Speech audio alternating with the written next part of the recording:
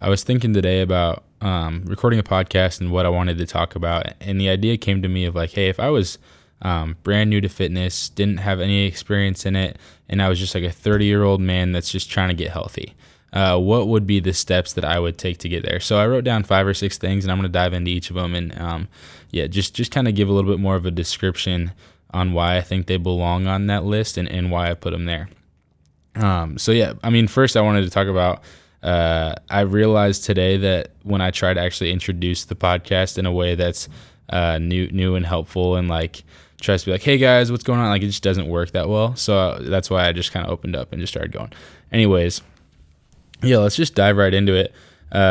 So the first thing I had was just walking 10,000 steps a day, which is kind of an average benchmark for most people. I think a lot of people will think about that, especially in the fitness area of like, hey, if you're hitting 10,000 steps a day, this is like what the normal should be. But in reality, I honestly think it's a lot harder than that. Like, I think it's pretty difficult to hit 10,000 steps a day. And it's, especially for me, I think like it's easy to, just be working all day or something like that. And then you look at your watch or you look at your phone, you're like, oh, I'm only at 2,000 or 3,000 steps. Like it'll get away from you pretty quick. So being able to be intentional about that is really, important, I believe. And so the things that I was kind of processing through of like, what does this actually look like to be intentional about this throughout the day? And there's a few different options in one of those things, and it takes a combination of things to be able to get there. But yeah, like even simple things like, hey, I'm going to park my car at the end of the parking lot when I go grocery shopping, or I'm going to take the stairs instead of the elevator, or I'm going to just do a quick walk around the street before I go home, or before I walk inside, I'm going to walk to the end of the road or something like that. Like there's some pretty easy solutions to this. But yeah, I think it's important just because it's like, even when you look at bodybuilders, the way that they burn the most calories is doing low intensity cardio. Very, very low risk in walking, really good for your body, good for your feet, good for your ankles, good for your mobility. Being able to walk a long distance is a good way to just be a good health marker for most people. If you can walk a long way and if you can walk frequently and you don't experience pain, that's a pretty good reason to do so. So yeah, that's the first thing. I think we were designed as humans to walk a lot. And yeah, you see a lot of people with lower back pain and stuff like that. And I think walking is actually a huge way to just combat that and to almost fight that before it even gets there. So if you're active enough, you won't experience some of that pain that you get when you're older, because those people have just been sitting in a chair and their lower back hurts and there's not enough lumbar support, stuff like that. Like if you're able to walk more and take breaks from your desk and to get active, and your body will actually respond to that super well. So yeah, that's why I would say walking is probably the best way to do it with the lowest amount of risk, but the most amount of return there. And then the second thing I had, and these aren't in any order specifically, I just kind of wrote a bunch down and decided I'd kind of talk about them. But yeah, drinking a lot of water. So I wrote down 3/4 of a gallon to a gallon.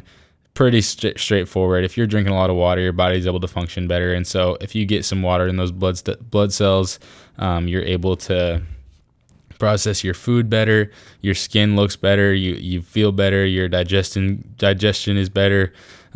Your body honestly just functions really well when you're hydrated. And I personally have a struggle with this. I love energy drinks, so I'll drink energy drinks all day if I could. So I struggle to get in my full gallon of water, but it's something that I can drastically feel when I actually am hydrated. My energy is way higher. I sleep better.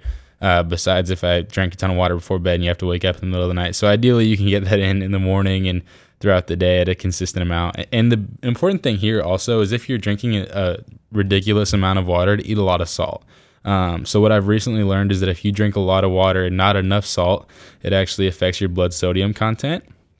And then what happens is the water that you're drinking is just getting secreted through sweat and urine.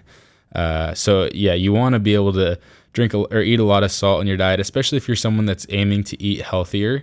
A lot of that unprocessed food has really low sodium, so you'll want to be intentional about getting in as much salt in your diet as possible, whether that be through like powdered flavor packets that you put salt in, or they sell them like LMNT or even the Gatorade Zero packets are really intentional about getting some hydration there. So yeah, drinking a ton of water and eating a bunch of salt, and that'll be something that also will affect your appetite as well. So yeah, a lot of the sugary drinks that you drink on a daily basis are designed to get you to eat more food. So, and even processed foods in general. I think there was a study done that found that if you eat primarily processed foods, you're eating 500 to 600 calories more per day, not just from those processed foods, but for the increase in appetite. So if you're eating kind of regular foods and you're able to drink water with that instead of soda, the lack of that processed drink actually helps your appetite to level out in a more reasonable way. If you're drinking Coke all day, all you're going to want is more Coke, just because that's how the chemicals and the sugar combined are, and that's how they're designed, is to continue to get you to drink more and more of their product. So there's a lot of like scientific stuff there, but at the end of the day, processed foods are designed to get you to eat more processed foods, and that works the same way for drinks. So if you're drinking constantly sugar drinks, all you're going to want is more sugar drinks, and water's going to start tasting bad to you. And that's not what you want to do. So yeah, that's number 3 is just staying, or number 2 is just staying hydrated. Number 3, like I said, no order, but yeah, this is how I have it listed, is to track your calories and macros.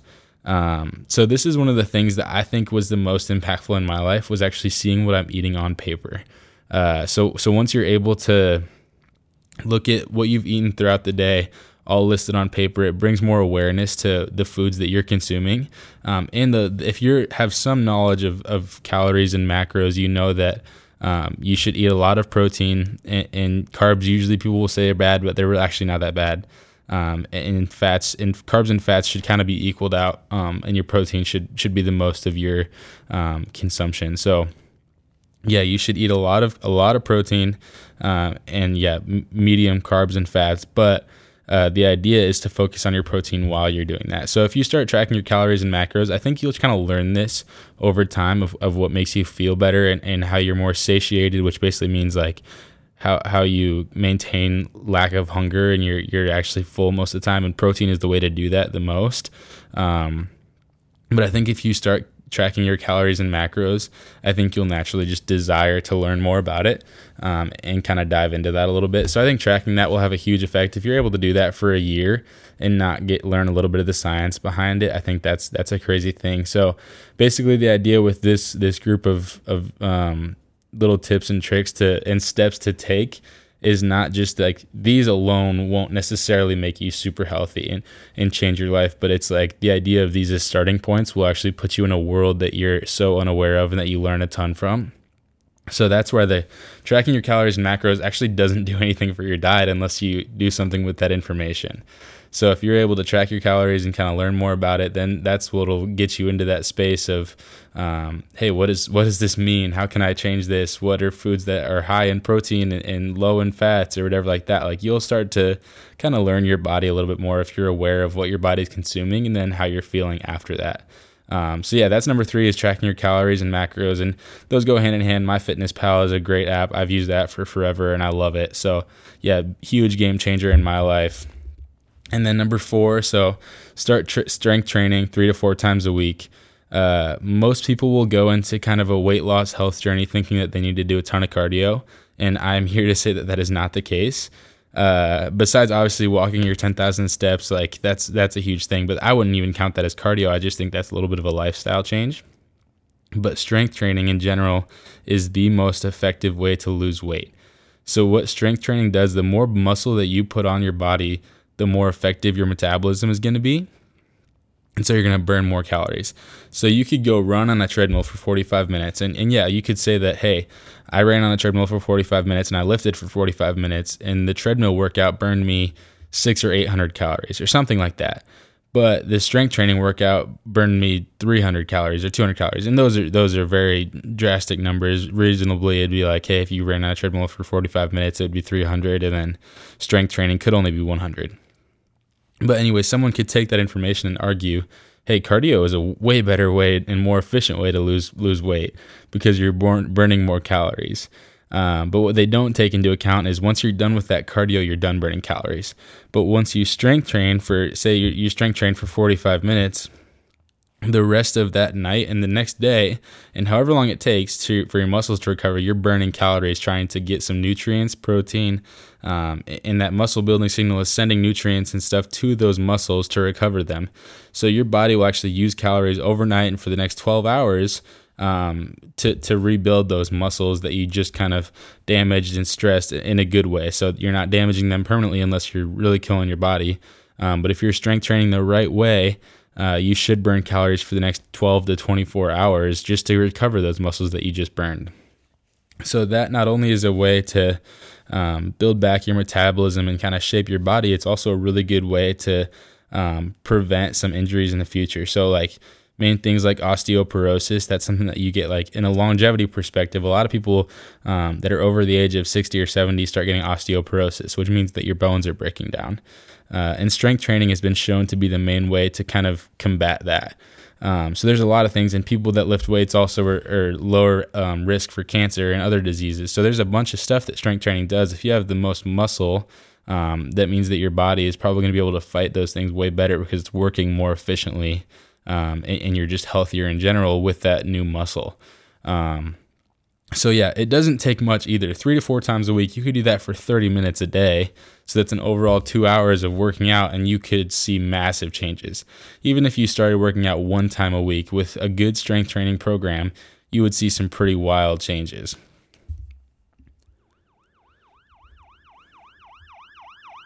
I accidentally clicked the wrong effect. I thought that would be funnier. It was supposed to be, yeah, like that. Because most people don't think of strength training as a really big deal or as anything that is life-changing. But truly, if you do it for a year and just trust what I say, like in that fact that will change your life, it will. So yeah, strength training is a huge win there. And the next one is getting 8 hours of sleep per night. So that's something that seems like it's relatively easy to do, but getting 8 hours of good quality sleep, like that's huge, especially if you work a lot, you have high stress, young kids, stuff like that. It could be very difficult to get those full 8 hours, but if you're able to do that, that'll make a massive change in your lifestyle and in your ability to recover. I've learned this recently. So I just got out of living with a house with 7 guys, and I'm now married and live with my wife, and I'm able to get 7 to 9 hours of sleep per night versus the 5 or 6 hours of crap sleep that I got with my 7 roommates or 6 roommates.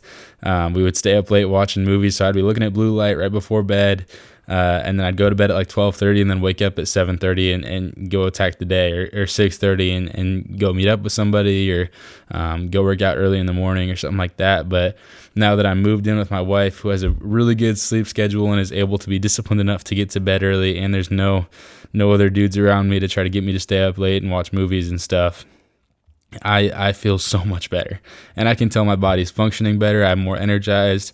I used to feel like I needed to take a 2-hour nap every single day, but now that I'm getting an adequate amount of sleep, my body is working so much better, and I'm more energized. Like I said, my focus is better.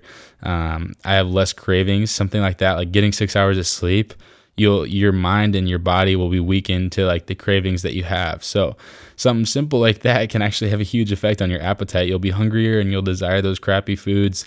And yeah, it's just so weird how your body works in that regard. But if you're able to get, like I said, that full 8 hours of sleep, that'll make a huge difference in your fitness life and in your health.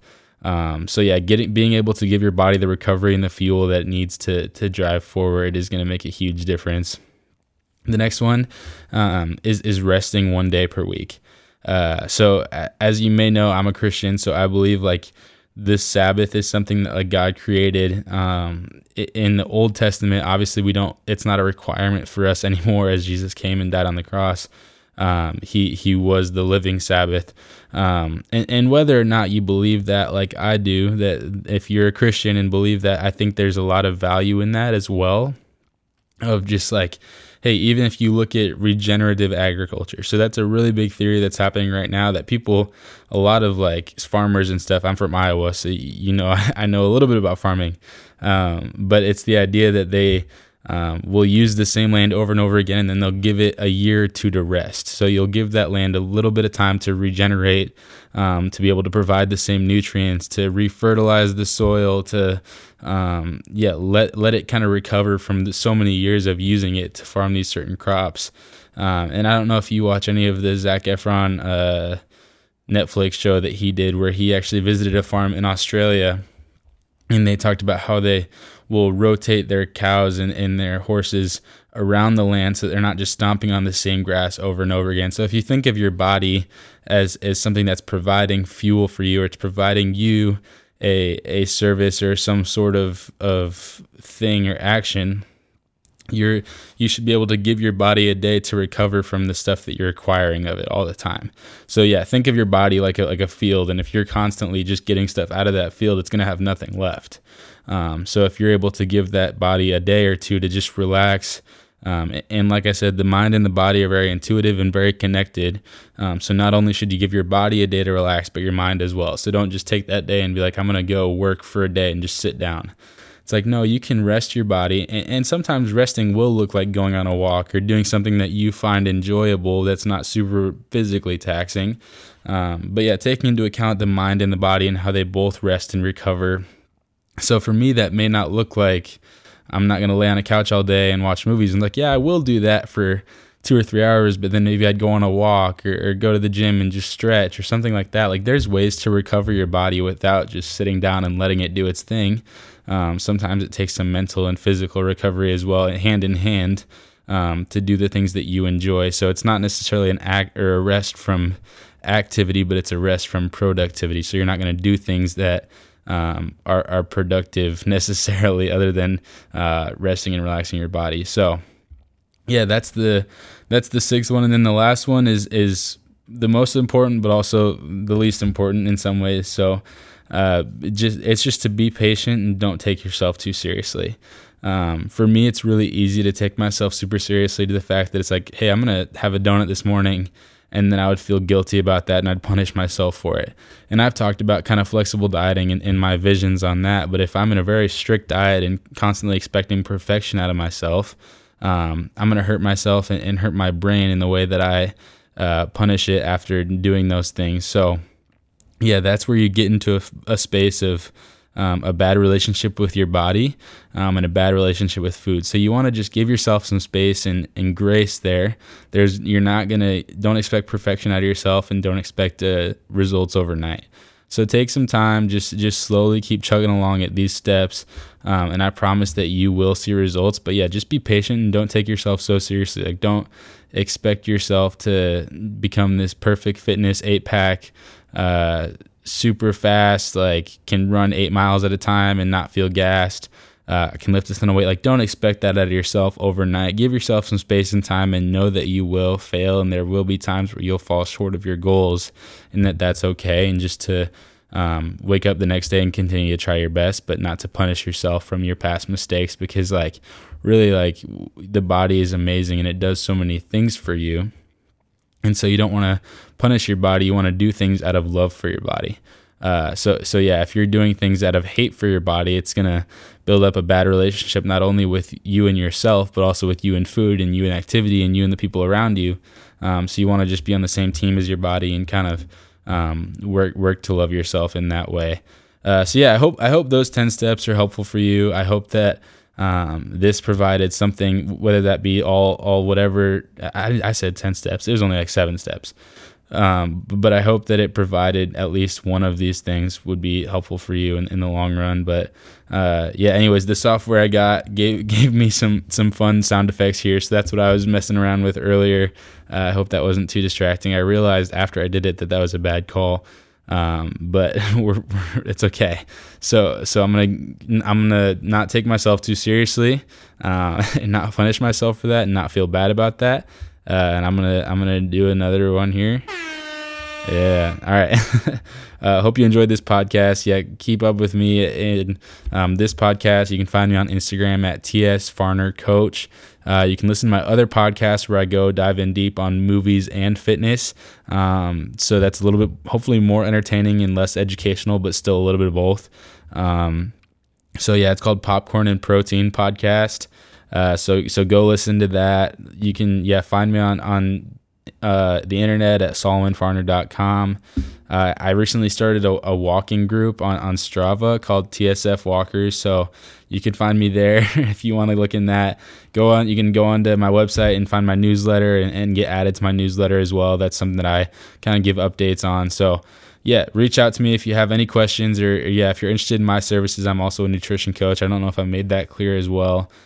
So that's my main occupation, and I love stuff like this, walking people alongside their healthier journey. So I'm also kind of in that journey myself, and I'm still walking that walk. So love helping people to that. So reach out if you need anything. Hope you enjoyed.